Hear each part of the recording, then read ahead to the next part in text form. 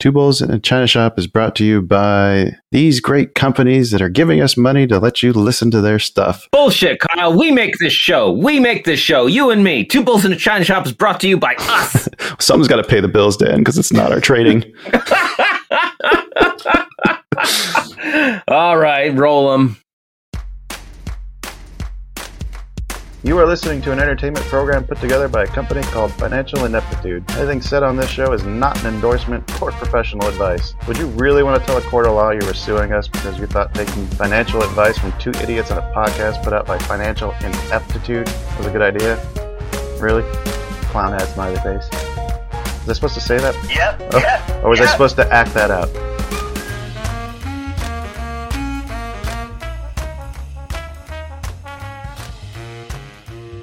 Well, hello and welcome to the China Shop, everybody. Come on in. Doors are wide open. You know, we let everybody into the shop, be they man, beast, or machine. We don't discriminate. I'm shopkeeper Dan. With me, as always, is Kyle, creator of FinancialIneptitude.com. How are you doing today, Kyle? Doing good. Excited for today's episode. Ooh, yeah, it's going to be a great one. Gonna be great, so come on in. Sit back, relax, rage against the hedge machine. We'd love to welcome any new listeners just joining us. We're here to smash our way into a complete set of fine china, sharing those ever-growing strategies for trying to maximize gains and cutting losses.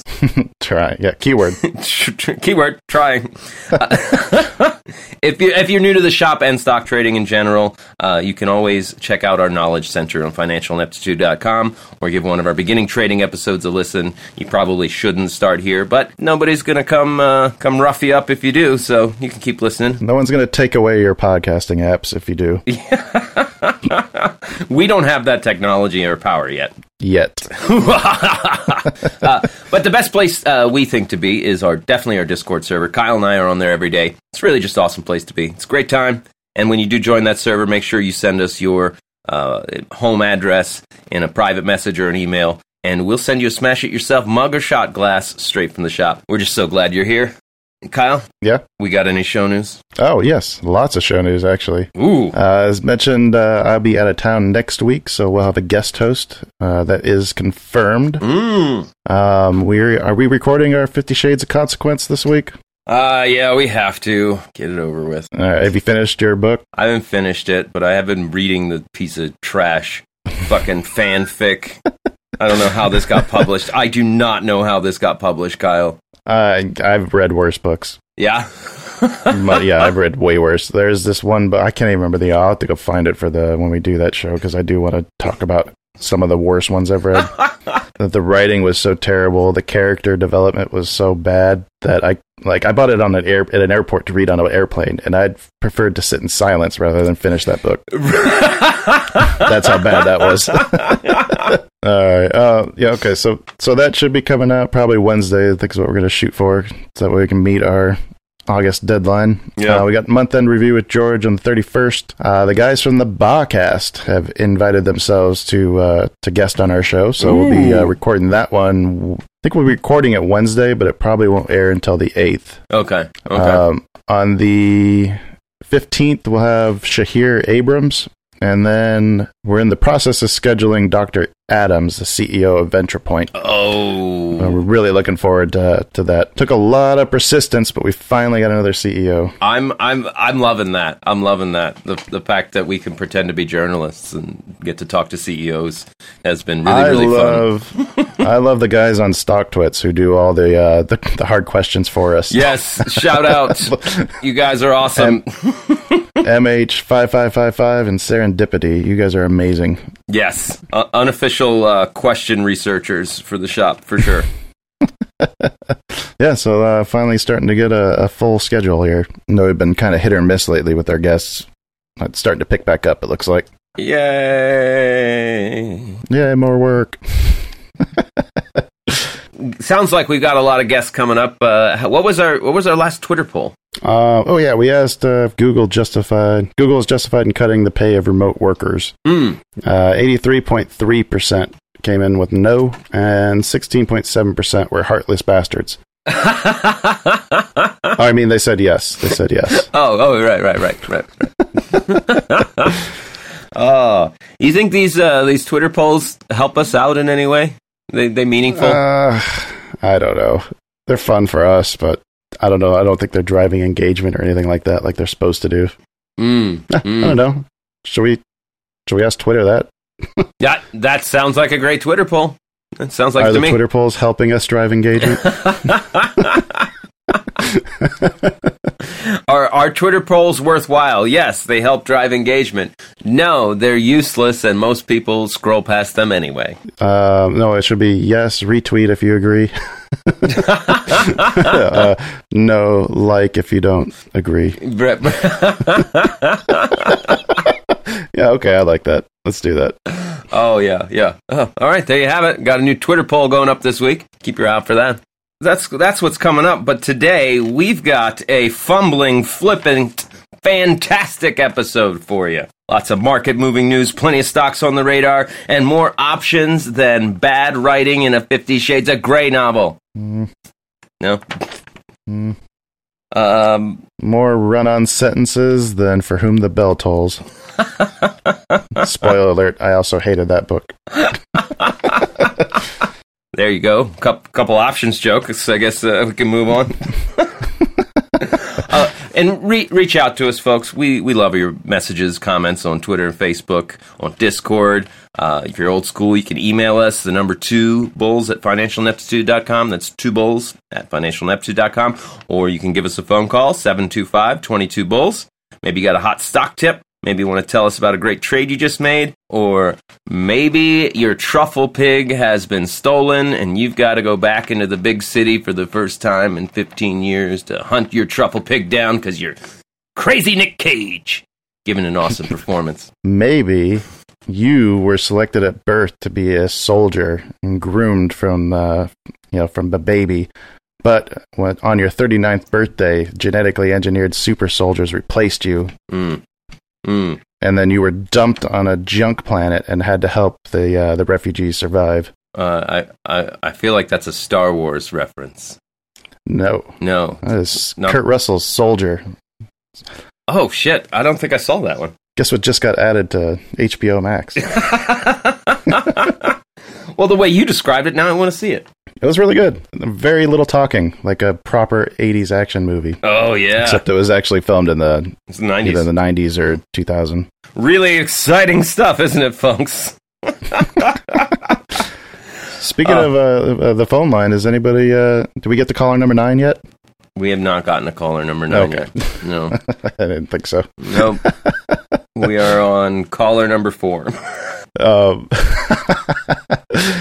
We do have, and one other thing that I think we should mention. I'm pretty sure this is our 1-year anniversary. Oh my God. 1 year of doing this show. How fast has that gone? God damn. So fast. Now, we have removed some of our early episodes because of audio quality being so poor. And us. Well, and not just the audio, let's be honest. They were just not very good. They're just bad episodes. But we'll have we're putting together an archive for the website so you can laugh at how bad they were. What are we doing to celebrate 1 year? 50 Shades of Grey? So I put together no. God no. I put together a just kind of mashup of all the different spoofs that you put together for us. So I think we should play that. And I think if anybody can guess the actual name of the songs that we parodied, I feel like they should get a prize. And I think that prize should be that you'll write them either a song for their ringtone or maybe we can do a shout out for them or send them a little gift basket of coffee mugs and shot glasses, or I don't know. What do you think? I like the ones where you do the work, and I don't like the ones where I do the work. Are you saying that my contributions to the parody songs are not appreciated or substantial in any way? No, your contributions are greatly appreciated. It's just I'm the one that does the music side. And I tried singing one. It was awful. I'm just kidding. I would love to make somebody their own ringtone song. That'd be really awesome. How do they win? They've got to submit to us just submit to us all the song titles of each of the songs in this mashup of the songs that are being parodied, like the original titles. Okay, the original titles. Okay, all right. Let me play this. Here we're just two bulls smashing through a china shop. We're so glad you joined us, and now it's time to talk about stocks. In the center of a universe. So sit back, we got some market affairs. Get some stories for the bulls and the bears. A little less conversation, a little more options, please. Desperate hope or greed, the only thing we need is to make them trades. Know when to walk away, those calls are done. You never divest with ETFs, you'll be just fine. Reinvest the dividends that you might find. The bulls will shout, bulls are always shouting. You're not that good at this.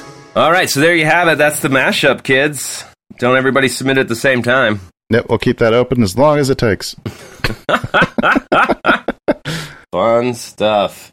Oh, Kyle, I guess we got to talk about the bet. Yeah, who goes first? I honestly, I don't even remember what you picked. I didn't look it up. I only did my own. I gained $3, so... Oh, then I'll go first then. Yeah. Finally. Yeah.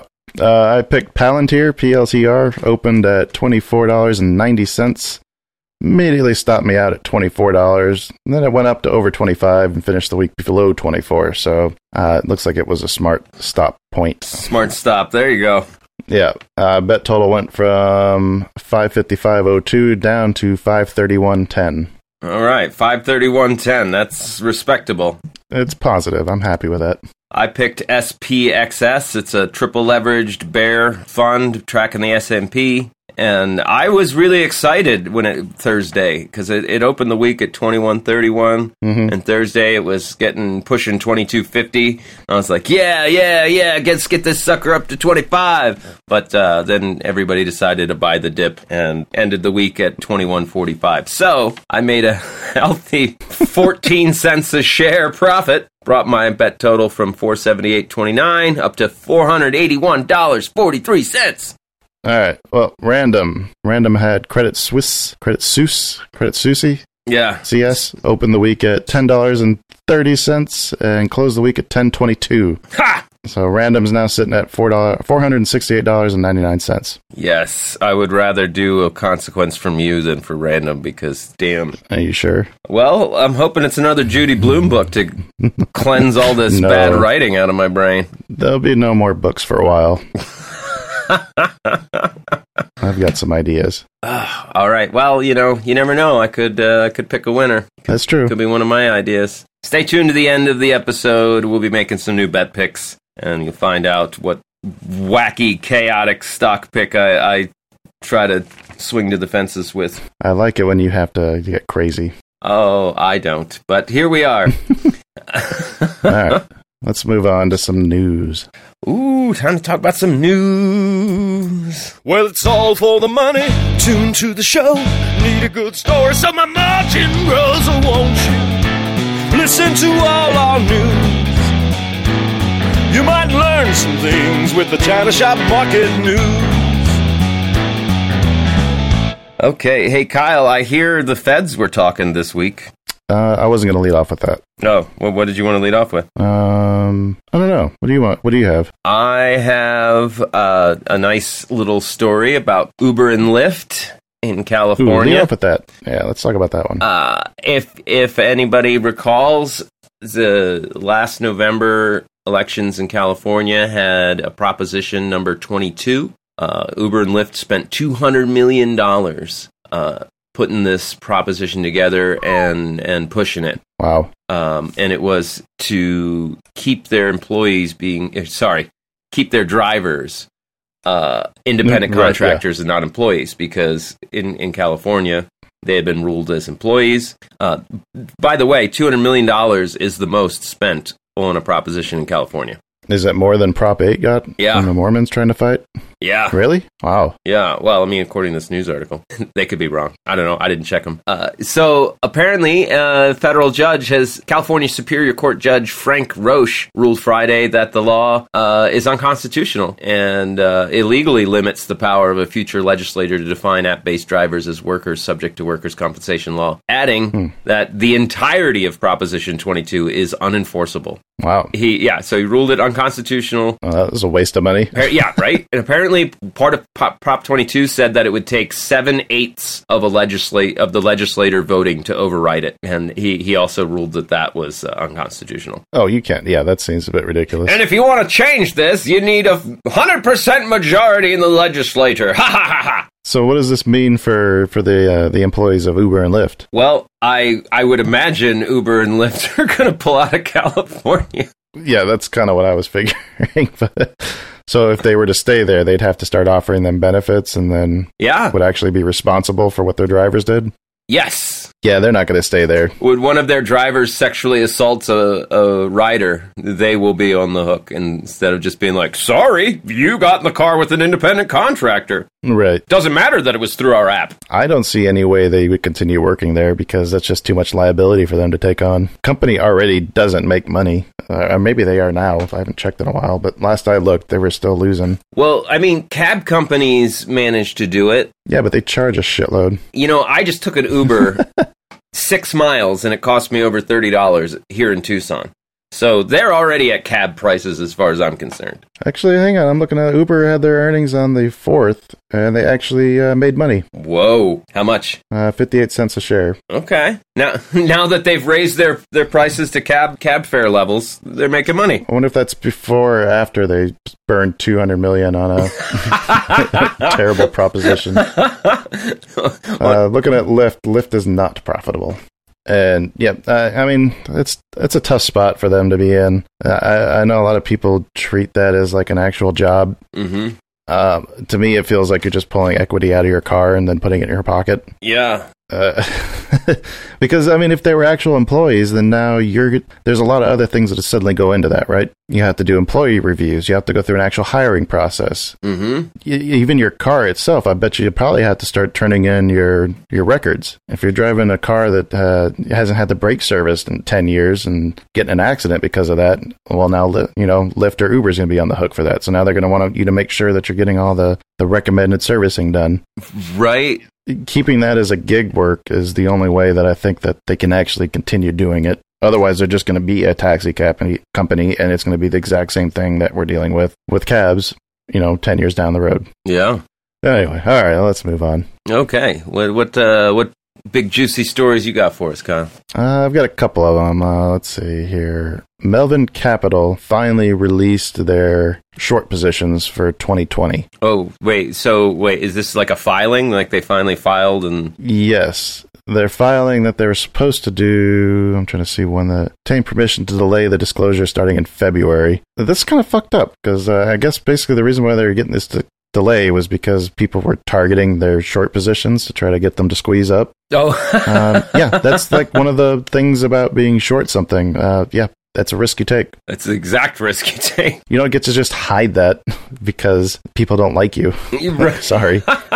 But apparently you do, because, it's now August, and they're just now finally talking about the stocks that they added at the end of December of last year. Included in that was $324 million worth of shares in Beyond Meat. Really? How did that one work out for them? Those are the put options. I don't think it worked out very well. I feel like Beyond Meat's been expanding and expanding, like every article I read about them. Yeah, they've not done well. It could have been a lot worse, but, I mean, if you remember, they had to get the $1 billion investment from, what was that, Citadel's Cohen. Yeah. In order to even stay afloat. Yeah, that's right. Like, you bastards. I heard they were taking some of that back, but I couldn't find a story to back that up, so I wasn't going to bring that up. But yeah, it just, again, like, all I want in the market is transparency. Mm-hmm. And we'll talk about that in futures, but that's one of the reasons why I'm starting to gravitate more towards that the more I learn about them. I also had the Fed minutes. Apparently they're looking at tapering this year. Tapering, that means something like... It means something important that the stock market doesn't like, but because I don't really know enough about it, I wasn't really going to talk too much about it.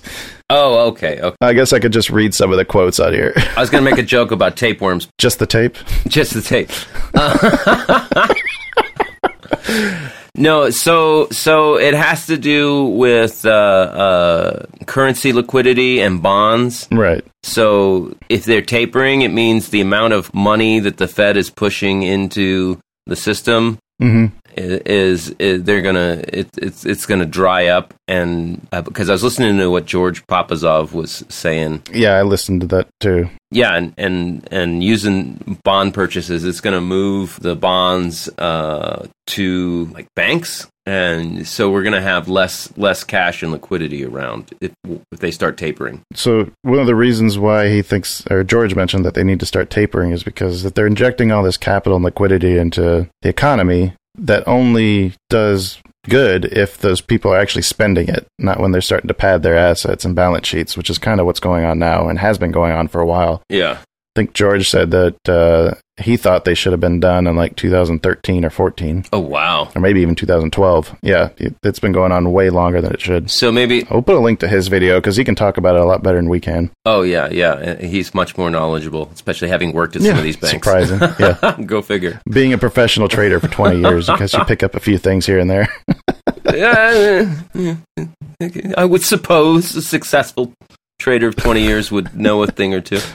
I would think. What else you got? Some former Netflix staffers have been charged with insider trading. I saw you post that story. I don't think I got a chance to read it. Tell me about it. I love these. Yeah. 3 former Netflix software engineers over the past few years have made $3 million off of trading Netflix before their earnings calls. So these guys that work for Netflix had access to the subscriber info and how it went up or down. Okay. And the main engineer that was doing it he'd attain the subscriber growth information from 2 other people in the company, and then he would tell his brother and friend, and then they would make big calls or put trades. Does it say how they got caught? Yes, they got caught because the SEC was looking into using data analysis tools to look into suspiciously successful patterns of trading. Ooh. So they got caught because they were only trading Netflix right before earnings. And getting it right every time? And so they were like, wonder why they're always right. God, I don't know, but feels like you need something more than that to open an investigation. That's kind of scary. If you do too well at trading, the SEC might start looking into you. Well, I'm making some assumptions because I don't know anybody at the SEC and I didn't talk to them. But I would imagine if you're only trading one stock, you're only trading it before earnings, and for several years you've just always gotten it right, I do think that's a red flag. Well, I mean, you're supposed to focus on small, or, maybe they just were an expert on Netflix. Right? It's just a coincidence your brother's an engineer at the company. I ask him how the company's doing. If he says good, then I'd buy. If he says it's been a rough month, then I sell. Well, I don't think I need to worry about the SEC looking into me. No, we gotta make money, I think. Yeah. They don't look into people who lose like we do. This guy's insider trading. He hasn't made a good trade in months. Let's check that out. Every trade he makes is crap. We need to look into this. Yeah, they'll charge me with outsider trading. Right. You trade like you think you know something, but you don't, Dan. You really don't. Oh, boy. Well, I don't have another Elon Musk story. Nothing funny popped up this week, unfortunately. Unemployment claims. I was looking at the claims reaching a new pandemic-era low. Initial claims, that is, at 348,000. There's still a lot of people without jobs, though. And I did see that there's a shit ton of new jobs posted as of the last report, too. But I kind of wanted to talk a little bit about just the differences of when you and I moved out versus, today, 20 years later. Yeah. Like the challenges that people have. Because I have a house in Mississippi that I rent, and I was looking at the fucking prices that I can get for renting that thing, and I don't understand how anybody can live on their own at this point now. Yeah. Between wages and rent, it's just gotten so far out of whack that it's insanity. Oh my God. Yeah. My first apartment was $600 a month. I was making just over $750 an hour, and that was a good job at Walmart because minimum wage at the time was like $5.15. I think they just bumped it up, or were getting ready to bump it up to $7.25. And I was able to do that with a roommate, no problem. Once I didn't have a roommate, then I was still able to afford it, but I had to eat at the Walmart deli that I worked at in order to afford to live there and still be able to buy beer. Oh, I remember that. But, I'm looking at my daughter. She's got a good job. She got trained to be a dental assistant. She makes, about $15 an hour, but I don't see any way that she could afford living on her own. Oh, yeah, with the fucking rent being so high. It's ridiculously high. We're looking at places in Arizona because that's where she wants to go back to. And I mean, you can find like a studio for like $1,000 in like the worst part of town. Right? It's insane. Yeah, it's crazy. And what's insane to me is 10 years ago, Kyle, I was renting an apartment for $680 a month, and they included heating and cooling. Yeah. Like I didn't pay the utility costs for that. Yep, I remember. Yeah, I went and I actually drove by that apartment complex the other day, and I was like, how much is that going for? And it's like, it's now $1,200. It's doubled in 10 years. Yeah, guess what? Income hasn't doubled. Yeah, my pay has not doubled in the past 10 years. That's for damn sure. No, mine hasn't either. Good Lord. Yeah. So there's a problem. The economy, maybe the numbers look like they're improving, but there's a big disconnect between, the top end and the bottom end. Yeah. And I've always been more of a capitalist and Republican in my views, but this is out of control. Right? It's not like we can sit down and say it's these specific things that we need to fix, but we can sit down and say, look at these specific numbers. We shouldn't be here. However we got here, yep. However we get out, I don't know, but the fact of the matter is that the data shows the cost of rent versus the fucking wages. Like, these don't line up anymore. Yeah, even fucking groceries. God damn, it costs you $200 every time you go to the fucking grocery store. And that's... Oh, God, yeah. Getting out of there for under $100, even when you're just shopping for 2 meals, is ridiculously challenging nowadays. Yeah, yeah. When I was a kid in the 80s and 90s, my dad being like, back in the 70s, I made this much money and I could do this with it. You guys, kids just got to work hard. Oh, God damn it, Dad. Are we those people now?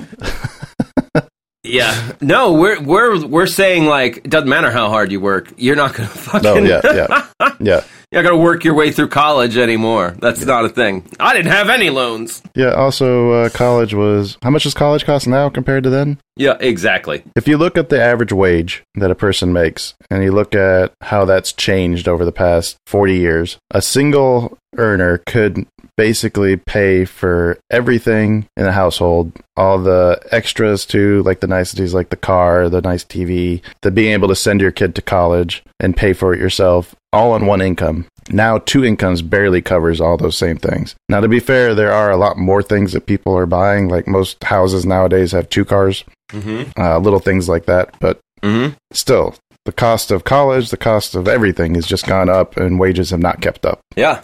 Healthcare. Healthcare is a huge one. Huge one. And it makes me actually wonder about oil. I know we've seen it fluctuate, but, I saw gas prices were the same in 2008 as they are now. Right. Now, it was a spike at the time, but it's just crazy. Although I guess in the 90s, we were gassing up for under $1 a gallon. Yeah, and we hit under $1 a gallon right after the collapse, too, at one point. Yeah. I remember that. I guess oil's subsidized. I don't know that it is. I just think there's a lot more of it than we initially thought. There were a lot of dinosaurs, and they're really big, and they turned into a lot of oil. I think a lot of the oil doesn't even come from dinosaurs. I think a lot of it comes from, like, algae and plant matter. Welcome to the Science Podcast. Kyle and Dan. Yeah. This is a digression episode. Wages suck and things cost a lot. All right, you got any more news? I think this is getting a little long. I think we can move on. Kyle, it's not quite ready. I was hoping that I could get it finished by this episode, but I do have a new song in the works. Nice. To celebrate the fact that Two Bulls in a China Shop is brought to you by the effervescent, amazing, enigmatic Sue Pullen at Fairway Independent Mortgage, an equal housing lender. Sue Pullen is a certified mortgage advisor who focuses on finding the right product for you and your needs. She's got over 20 years of experience helping thousands of people purchase, refinance, even reverse mortgage their homes. Sue can help. Sue will help. Licensed in 27 states. Reach out. Sue better help. Yeah, so she better help. Reach out and see what she could do for you. Best way to reach her is to just give her a call, 520-977-7904, or you can shoot her an email at spullen@fairwaymc.com. That email is spullen@fairwaymc.com. That phone number again is 520-977-7904. Fairway Independent Mortgage has an MLS number 2289. Sue Pullen has an MLS number of 206048. And if Sue doesn't help, let us know. We'll take care of it. Yeah, we will threaten to end her sponsorship with us. Yeah. Oh, no, yeah. Cut that. Cut that. It's Kyle, it's free if it's just a threat. Oh, okay.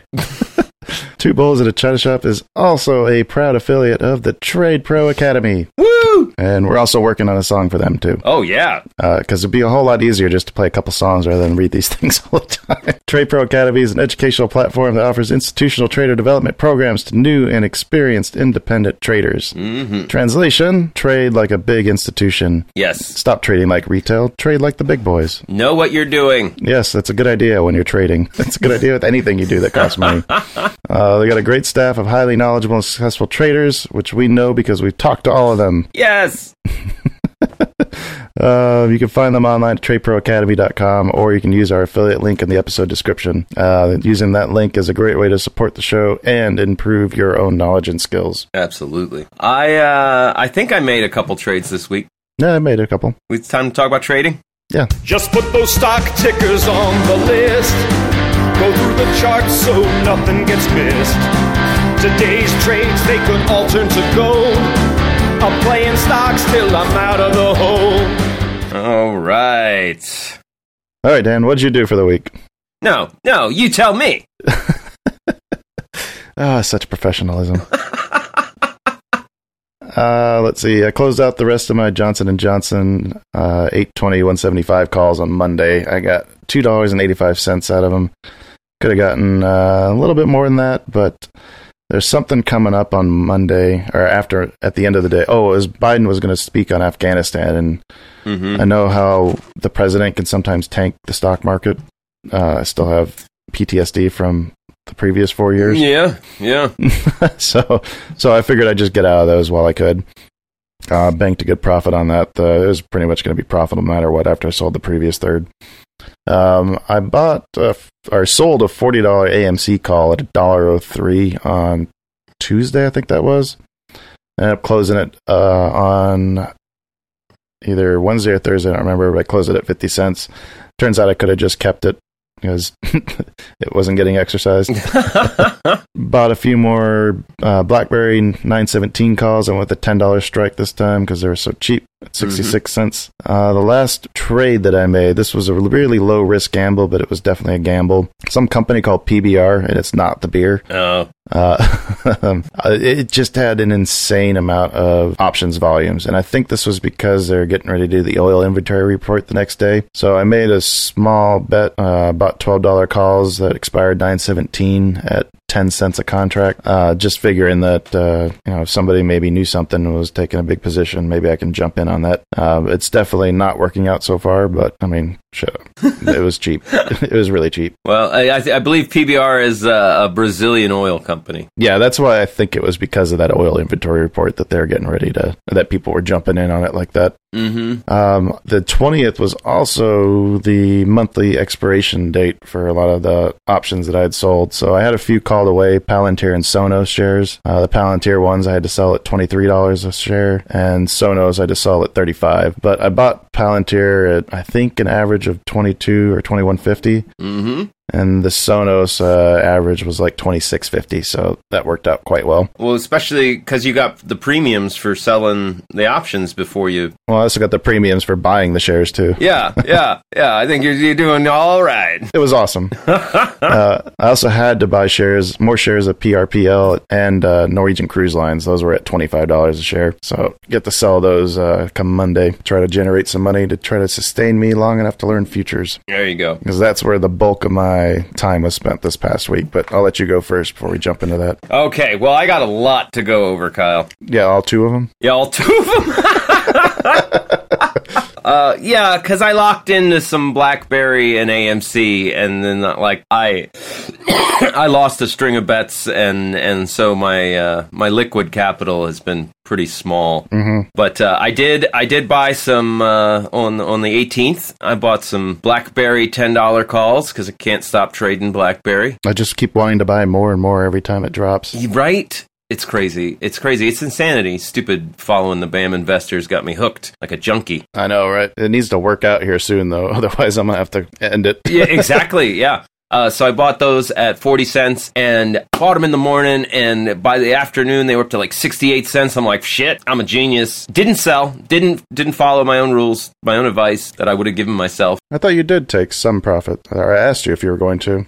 You did. You pointed out on Discord. And I said, you said, did you take any profit on those BB calls? And I said, no, I almost sold 2/3, but I'm bullish through the end of the week. I should have, though. Yeah. So it started to drop. I bought them at 40. I sold them at 37 cents the next morning because I was worried it was just going to keep dropping and dropping. And then later in the day, I was like, this is the bottom. And I bought $10.50 calls expiring 8/27 for 23 cents, and I still have those. Okay. And I have lost money on those. Yeah. But my second trade was a little bit better. We were talking about setting up the future stuff, and I needed $500 to open the account so I could start sim trading. Yeah.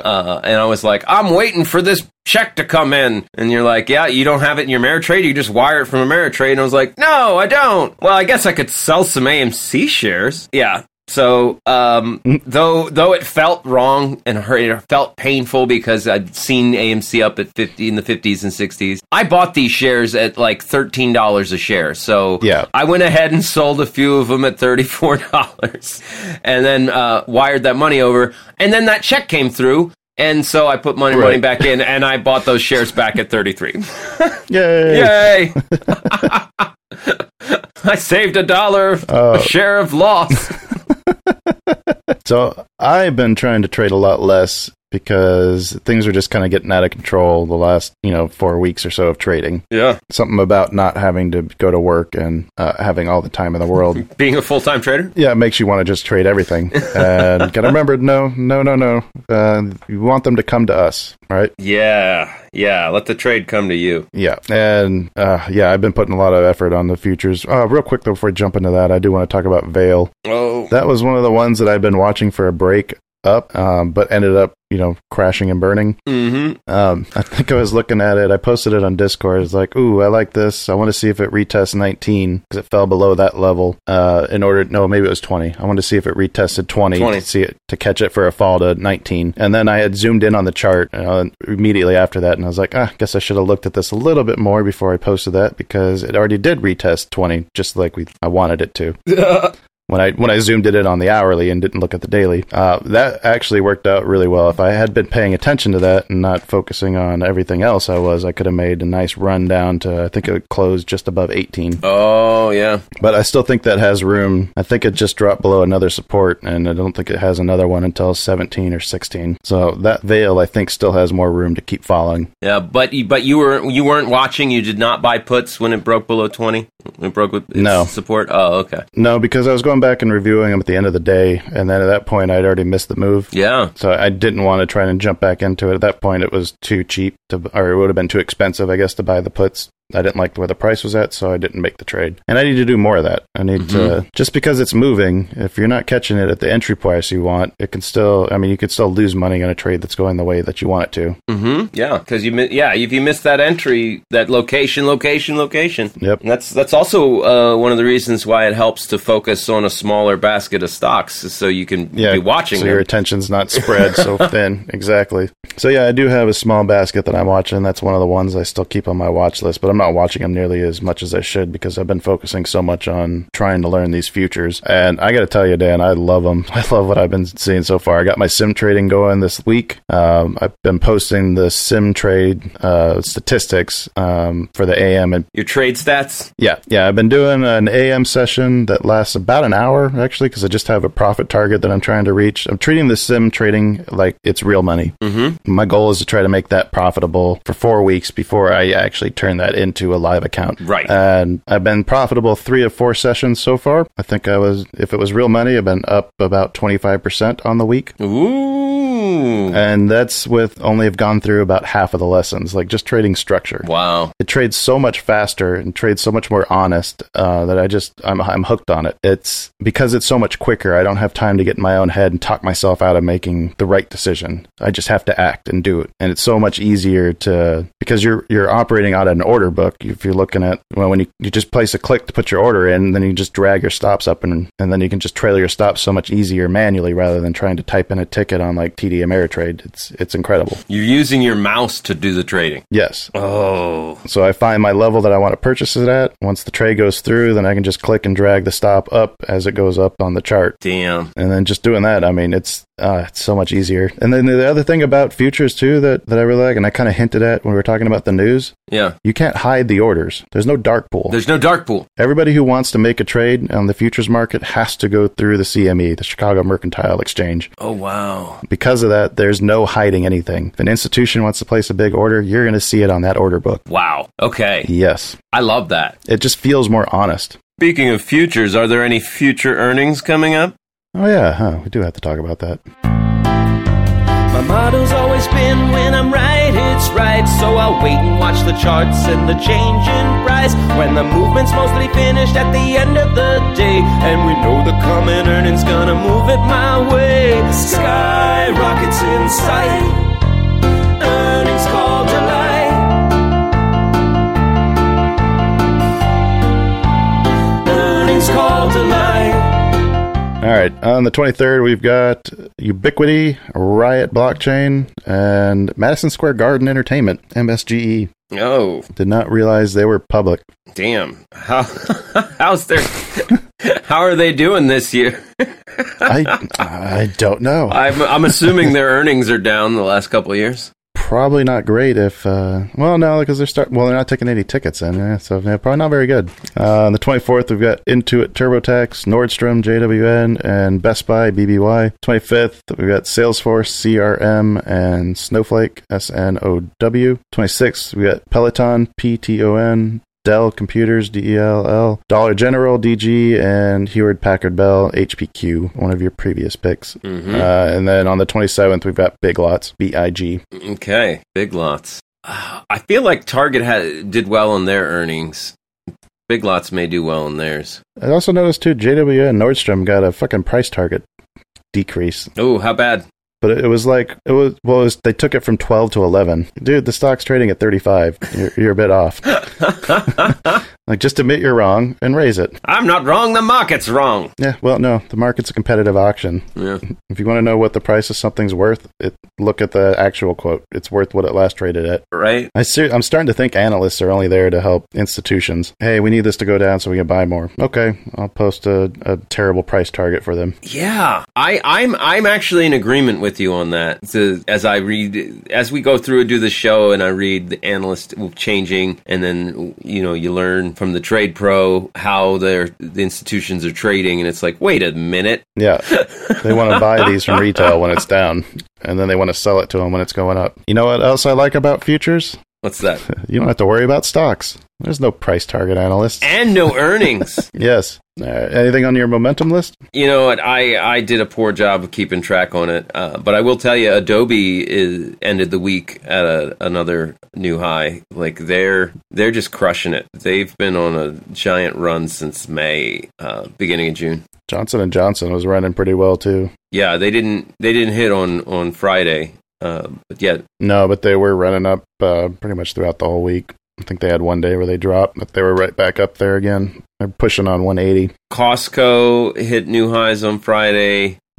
Cisco, CubeSmart, Infosys on the list again. Kroger, Macy's, Microsoft. Yeah, Macy's crushed their earnings. They got a real big run up after that. Yeah. Macy's definitely was their earnings. They're not on like a steady upward trend. They're chopping around, but they are up high. Which you may be able to look for a nice short play on them, buy some puts. Microsoft on the list again, and Waste Management on the list again. People are still making a lot of trash. Yeah, they are. They're probably making more because they're at home all the time. Yeah, they are on a kind of incredible run. In March, they were at like 100, 110, and they're up to 152. Oh, wow. Yeah, they've done really well. 50% in 4 or 5 months. Not bad at all. They constitute a utility? I think they do. Because it's one of those things that's not going to go away. They might still have room to go. They're in the industrial segment, commercial services and supplies industry, but I consider trash removal to be a utility. Like if I'm doing a budget on a new place to live. Yep, that's on there. It's on the list. That's a list update. I know it's not as extensive as I would have liked to do, and I failed myself and the listener. But there's some juicy names for you to take a look at. Let's move on to crypto and get this thing, get down to the home stretch. Yes. Look at the news. What do you see? The cult of cryptocurrency. I know you're greedy. I know you need. You need that Bitcoin, Ether, NFT. Cult of cryptocurrency. I know I've got a tasty crypto story that I found entertaining. Yeah?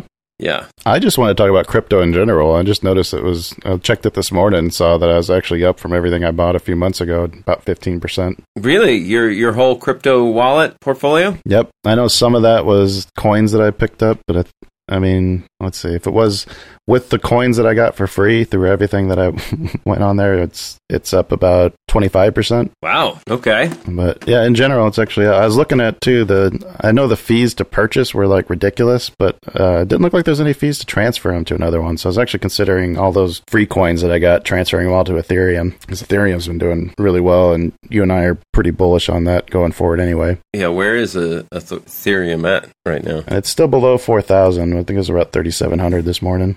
So, I don't know, this is tangential to crypto, but OnlyFans plans to ban adult material. What does that have to do with crypto? Because there's a website called OnlyCoins, which uses cryptocurrency instead of dollars. Okay. And they're looking to take the place. They're like, oh, well, you can come over here. So if everybody, this is crazy though, but if everybody who's like into OnlyFans now has to use crypto to support them, that's great news for crypto. Which crypto coins do they use, or do they use them all? Okay, so they're going to use Bitcoin, Ethereum, Binance, Dogecoin, Litecoin, Monero Dash, Uniswap, and CoinFlex's Flex. Okay, so they're gonna accept many coins. Okay, dang it, another use case for Ethereum. It's true. It's true. And further back, my actual main story. That was my tangent story. Oh, okay. Apparently, Doge made up 62% of cryptocurrency revenue on Robinhood in the second quarter. The trading of it, or their holdings? The trading of it. Trading. Why do so many people like Dogecoin? Is it just because of Musk? You know what? I actually think the appeal is twofold. One, it's the lotto ticket because you can buy so many of them for so cheap. Right. And two, because it's a joke coin, it's like thumbing your nose at big finance. I mean, yeah, it's the penny stock of crypto, in my opinion.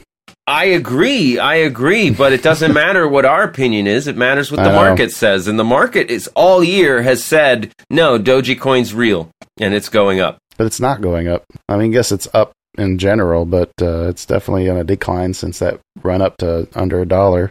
Well, what's it trading at now? Like 37 cents? 32 cents. When it started, man, it was at 0.0032 cents when I was playing with it. That's true. Yeah, it's 52-week range, 0.002452. I feel like that's your move. I feel like that's your move, though. That you did it. Get out. Yeah. Buy Ethereum. I don't like Dogecoin, but it's apparently really fucking popular to trade on Robinhood. Yeah. That's because Elon Musk talks about it all the time, I would think. Apparently, over 60% of Robinhood's net cumulative funded accounts were trading in crypto during the second quarter. The 3 months ended June 30th, 2021. It's the first quarter where a larger share of new customers placed their first trade in crypto rather than equities. I still want to know, too, who is still getting into Robinhood? Apparently, people. Well, think about it like this. If you're not listening to a stock podcast, if you're not following any of that news, do you really know or care what Robinhood's done in the past? If all you know about Robinhood is they're the easy app to get started? I guess not. You know? Yeah. I bet if I went and talked to some random person at a grocery store, I bet they don't know this bullshit Robinhood's done. Yeah, you make a good point. Fucking, they've got a great image. They're Robinhood, damn it. Ironically. No one started our Sheriff of Nottingham trading app. Yeah, we need to get a lot more successful to make that happen. Yeah. Okay, so, should we slap iron? Ah! Fucking Gotcha. nailed it. Yes, let's do it. Oh, honestly, this is going to sound, this might sound funny to you, but I really, this is very sincere. My good was selling shares of AMC to move into the AMP account. Yeah. I didn't realize I had a mental block on selling those last grip of shares that I've kept. I have a mental block on every position. Yeah, it's real. But with trading futures, I don't have a chance to get, attached to what I own, and it's all the same thing, so it doesn't really matter. Right? And you end in cash. You end the day in cash. Yes. So there's no I don't know if I should let go of this. I believe you and I were talking, and you'd mentioned you could probably borrow the $500 if you really don't have it. And I was like, wait, I really do have it. It's just in AMC shares. Yeah. Duh, Dan, you fucking dumbass. Just sell a few shares. Not even the majority of my position. Right. Just a slice. Okay. Cut this chunk off. And then I bought it right back. I know. Sorry. So what was your good, Kyle? What was your good? I'm guessing just the future sim trading, getting going on that and treating it like a live account. My goal is to build as many good habits as I can with this sim trading window that I have. It's a completely new market for me. I'm starting in fresh. I don't have any bad habits yet, and so I'd like to keep it that way. But it's a tough balance to play with it too, right? Because you want to keep going and keep learning, but I also don't want to build the habit of sitting there and trying to break even or not knowing when to walk away, right? Mm-hmm. So I think that's why you want to have such a long period of success, in that sim account before you go live. So trying to treat it just like a live account. So far, I think I've been doing that right. That's awesome. That's really awesome. Yeah, so excited. I can't wait for the real thing, though. And that's another issue, though. That's a problem. That might be my bad. Too excited to get into it. Oh, yeah. You've got too much emotion connected to it. Well, yeah. Because I think when we learned about set scores and measuring your emotions, being too high and too positive is just as bad as being too low. Just as risky, yeah. For sure. Yep. What was your bad? Oh, my bad was immediately buying those AMC shares back because I needed them. Well, you want to have a full lot if you want to be able to sell call contracts against it. That was my voice telling me to do it. You have to get that round 100 or you can't sell options. You have to have it in round lots. Have you sold any against it? No. Okay. So your bad is you're being too emotional. What's your ugly? I think it's just the beating my account took. I don't understand how. Well, I know I actually do understand it now. SPY dumps. My account takes a real beating. The SPY recovers, gets higher than it was before it dumped, and my account is still much lower than it was before. And now that I've learned about rotation, I understand what's going on. People have sold off all these overvalued things and put it into stuff that's not where it should be. They're balancing their portfolios. They're rotating. Mm-hmm. I really need to start doing that too. Rotate. Yeah, I should probably be doing that. Yeah, I don't have enough varied positions to rotate. Well, that's my problem too. Then also is if I'm not diversified. I should be balanced. I should be more diversified and balanced in different sectors. But I think I've got too heavy of a portfolio in growth. But now that they've already been sold off, I don't want to sell them now. That's the worst time to sell it. Yeah, I got to wait for the next overvaluation period. Right. Could be years. You don't know. Shit. Could be. No, I got time. I gotta say, for me, the ugliest thing I did this week was one of my two trades. I just completely bungled. My entry was near perfect on BlackBerry options that morning. Right. Pretty darn close to perfect timing getting in, and then I just didn't get out. I didn't sell and make runners that went to nothing, like I thought was my problem. Like you had been doing? The runners turned into nothing, but at least I got that 10% when I sold the brick. I could have, and I didn't. Yeah. I was greedy, and I didn't follow my own rules, and pop. I mean, I didn't take a huge loss. I sold, I think I took an 8 or 9% loss. Okay. Right. Not breaking the bank. But still, it was ugly because I knew better. And I didn't follow through. It was ugly because you had a chance to be profitable. Yes, and I knew what to do to be profitable, and I knew that I should be doing that. Yeah, and I didn't. Yeah, story of the show. Yeah, story of the show. A year later, we're still doing the same thing. A year later. Now I'm much more informed and doing the same exact thing. Fucking fuck. Still doing the same thing, but at least I know it's bad. Yeah. Maybe next year we'll stop doing it. There you go. All right, it's time for a bet. Ooh, time for a bet.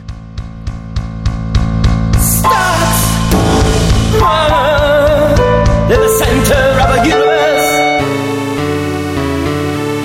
that's for every one of us. Consequence for one of us. Make our picks with no regret. Every open, every close, every spread is the mighty man. Actually, fuck, I have to go first. You have to go first. So I'm gonna. So if you give two that you debate between, so I know which one I'm gonna pick. Well, I do have two that I was going to debate between. Yeah. Okay. Well, let's hear them. Trying to decide whether to short Vail or short Marriott. I'm waiting for TradingView to load up so I can look at both the charts. Because I think I'm leaning towards Marriott with the way that it kissed back against the support line. Yeah. So I think Marriott's going to be the one. If you look right at that 131.30 area, somewhere in there, there was that probe. You got that doji from back on the 19th, and then the 20th. That seems to be like the base of where that dip was before. And then if you run all the way back to just prior to earnings on the 18th, that was kind of the top of a range. Looks like we're down below that. So it fell down below that. Volume's decreasing. It came back up. It kissed that line. I think I want to short this and hope for chance to run, let's see, 125, possibly all the way down to 115. Okay. So, yeah, I think I'm going to short Marriott, and I want a stop loss at, let's say, 133. Oh, if it starts going up instead? Yeah. Okay. I've got to do something crazy because I am behind, and I don't think Random's going to pass you. Okay. So what I'm going to do, this is going to be probably stupid, especially looking at the chart. BlackBerry. I want to do BlackBerry. I want to do AMC. I feel like that's of course you do. But there's I started following MicroStrategy Incorporated, MSTR, because it has huge, like, fucking $40 swings. It's currently at $716 a share. It was like on August 9th, it was up at 800, and it got all the way down to 640, and now it's back up to 716. Like, it just, this thing nice. Swings. The candles look nice too. Yeah. Decreasing volume on that drop, and then volume's picking up on the run up again. Yeah. You see in that hourly chart? Seeing that, I'm seeing the higher lows. It's in the middle of an uptrend leg since basically turnaround point at the 19th. But man, that's expensive. Yeah, I would only be, less than a share. It'd be a fractional share. But, if it goes up 15%, it goes up 15%, right? Yeah. 15% is actually enough. It puts me in striking range. You'd have to lose It puts you at 553. No, I wouldn't. That would put you over. Oh, okay. Well. Yeah. No, I think you're on the right path with this one. Yeah, all right. Well, let's try that one. MSTR. Why not? Yeah. Why not? I don't know why I talked you out of it. No stop loss. Okay, what's random? You need some numbers here? Yep. Odd or even? Odd. Okay. And 1 through 12? Number 9. VOD. Vodafone. VOD. They are a slow mover. Communications wireless. Bottomed out at 1550 not too long ago, back in July. Looks like it's regained its, was that 50-day or 20-day moving average? It's in that nice little cloud. Mm-hmm. It's looking kind of bullish right now. It's kind of ranging between 17 and 1670. Yeah. I might buy some of that. Yeah, it had a big turnaround after the COVID drop in 2020, but it was bearish all the way up to then. But yeah, it looks like it really found its long-term bottom at $11. Yep. And it's been stepping since then. Okay, there you have it. I've got MSTR. Random's got VOD. VOD. And Kyle is shorting the VIX. Short Marriott. Oh, Marriott. Okay. Asshole. Hey, you don't know. Shorting the VIX might be a really good move this week. It might be, but I'm not going to gamble on that. Actually, that is probably a really good move. Not this week. I don't want to do that this week. All right, folks, there you have it. We've reached the end of the episode. We got to kick your asses all out of here, close up shop, and go downtown and see what's happening under the bridge. You got a friend? I don't think you should be hanging out with people under bridges. It's where I drew some blood. I could not get enough. Anyway, all right, folks. We hope you've had a good time. As always, thank you for being here. Reach out to us. Let us know if you got any questions. Like, share, subscribe, and we'll catch you next time. Until then, happy trades. Bye.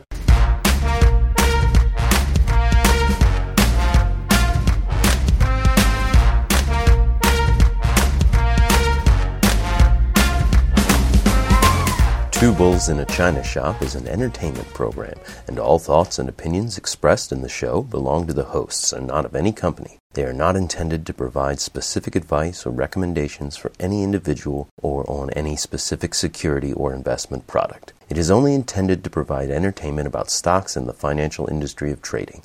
If you make trades based on what you hear in this show, you assume all risks for those trades.